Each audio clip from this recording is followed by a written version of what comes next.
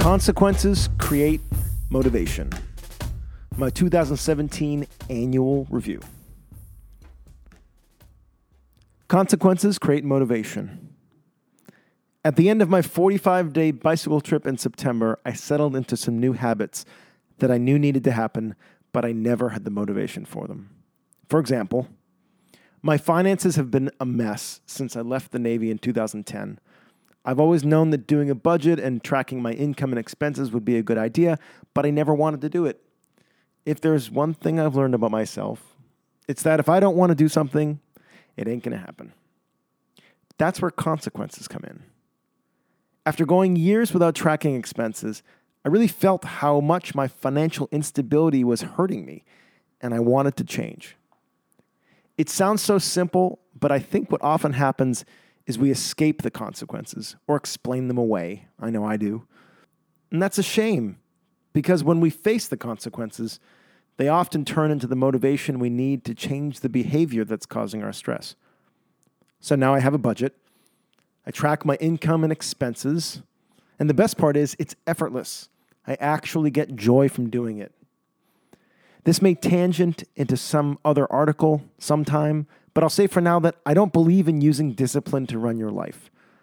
For me, discipline is a finite resource, and I'll eventually end up quitting. What I try to do instead is address the root of the problem. I work to change the system. Here's a quick example of how I apply this. In 2011, I wanted to be a better electric guitar player. I'd been playing acoustic guitar for many years, but I rarely played electric with a band, and there are a lot of nuanced skills that I wanted to develop. The problem was, I hate practicing. I knew that even if I got myself to practice for a few weeks, I would eventually stop. What I do love, however, is performing. I booked a weekly gig at a local dive bar and brought the band. The band got paid $100, so I used that money to pay the bass player and the drummer, and I didn't take any money. And each week I worked on my guitar playing, and each week I got better. I took longer solos, I did things outside my comfort zone, and I made growth my intention every week. We played that gig for 2 years, and pretty soon I was noticing serious improvement in my electric guitar playing. Anyway, that's a short aside about discipline, but let's move on to 2017. In this article, I'll answer these questions. What went well? What I could improve? What are my aspirations and goals for next year? And what did I learn in 2017? Let's start with what went well. My love life. In short, I couldn't be happier with my love life. After transitioning my relationship with Paola in August of 2016, I got to really spread my wings as a single guy in 2017. I was able to say yes to more opportunities and be more myself than I've ever been. I won't go into too much detail about what that was about, but it was mostly becoming better at non-monogamy, finding my tribe of slutty people, and stepping into more of a role as a community leader in the polyamory community in San Diego. My website traffic doubled. This was mostly due to a few popular articles, as well as some SEO help from Google in the last couple months. Apparently, my article on straight men taking it up the ass is getting a lot of hits from Google searches. You could probably guess what the keywords are, but in case you're wondering, here are a few of the most common searches in the last 3 months that landed on my blog. Men ass, guys with ass, men to men ass, men ass men, guys using things in their ass. I rode my bicycle from Vancouver, Canada to San Diego, California. I spent 45 days on the road and it was beautiful. One of the ways I like to measure my quality of life is my ability to take trips like that. So I'm proud of the fact that I carved out the time to do it. Paola and I are good friends. We definitely needed some time apart, but as of the last few months especially, we've been enjoying a really nice friendship. I'll always love her, and now getting to express that love through friendship means a lot to me. I'm in love with minimalism. In the past 18 months, it's been a nonstop love affair with minimalism, and it gets better every day. I'll be doing an Everything I Own post with pictures very shortly, and I'm excited to share how I've been living the last year with y'all. Making progress toward intentional community. So in January 2nd, I'm moving into the Emerald Village, which is an intentional community outside San Diego. My goal is to be an apprentice to learn what it takes to run a community and to experience it firsthand. And if you haven't read the article, Lonely is the New Normal, look it up on the website of the podcast. In it, I spell out the reasons I'm not a fan of the nuclear family. It's one of my favorite articles, and it really gets to the heart of my philosophy around how I want to live in intentional community.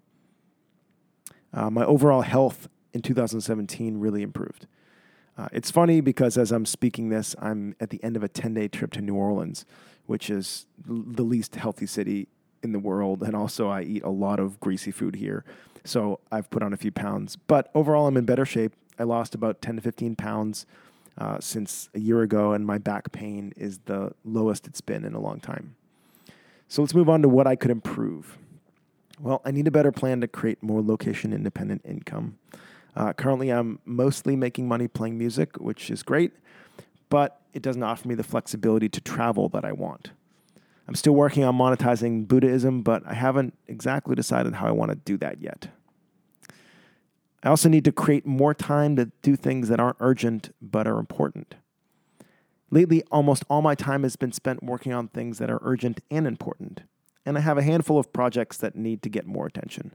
For example, I have a really exciting idea for a fiction novel, but until I can get my head above water with finances, it's hard to focus on things that won't make me money in the short term. Side note, Buddhism doesn't make me any money. It actually costs me about $20, $30 a month. But for whatever reason, I still have the motivation to stick with this every week, and I'm happy about that. Aspirations and goals for next year. So I'm only gonna have one aspiration and goal because I really believe in focus, and that is getting my financial life in order. I've already made huge strides since returning from my bike trip in September, and ultimately, where I want this to go is me making $3,000 a month in income that's not location independent, something I absolutely love and can do from my laptop, preferably without a strong internet connection. What I learned in 2017. Well, I can't emphasize enough the idea that consequences create motivation.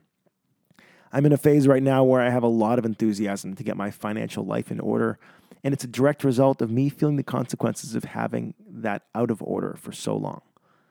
I wrote about this enough in the intro, so I'm going to leave it at that. Thank you for following this blog. If you've read so far, thanks for your continued interest and support in 2018. If you're a subscriber to this audio, to this podcast, thank you for supporting that. I say this all the time, but it's still true.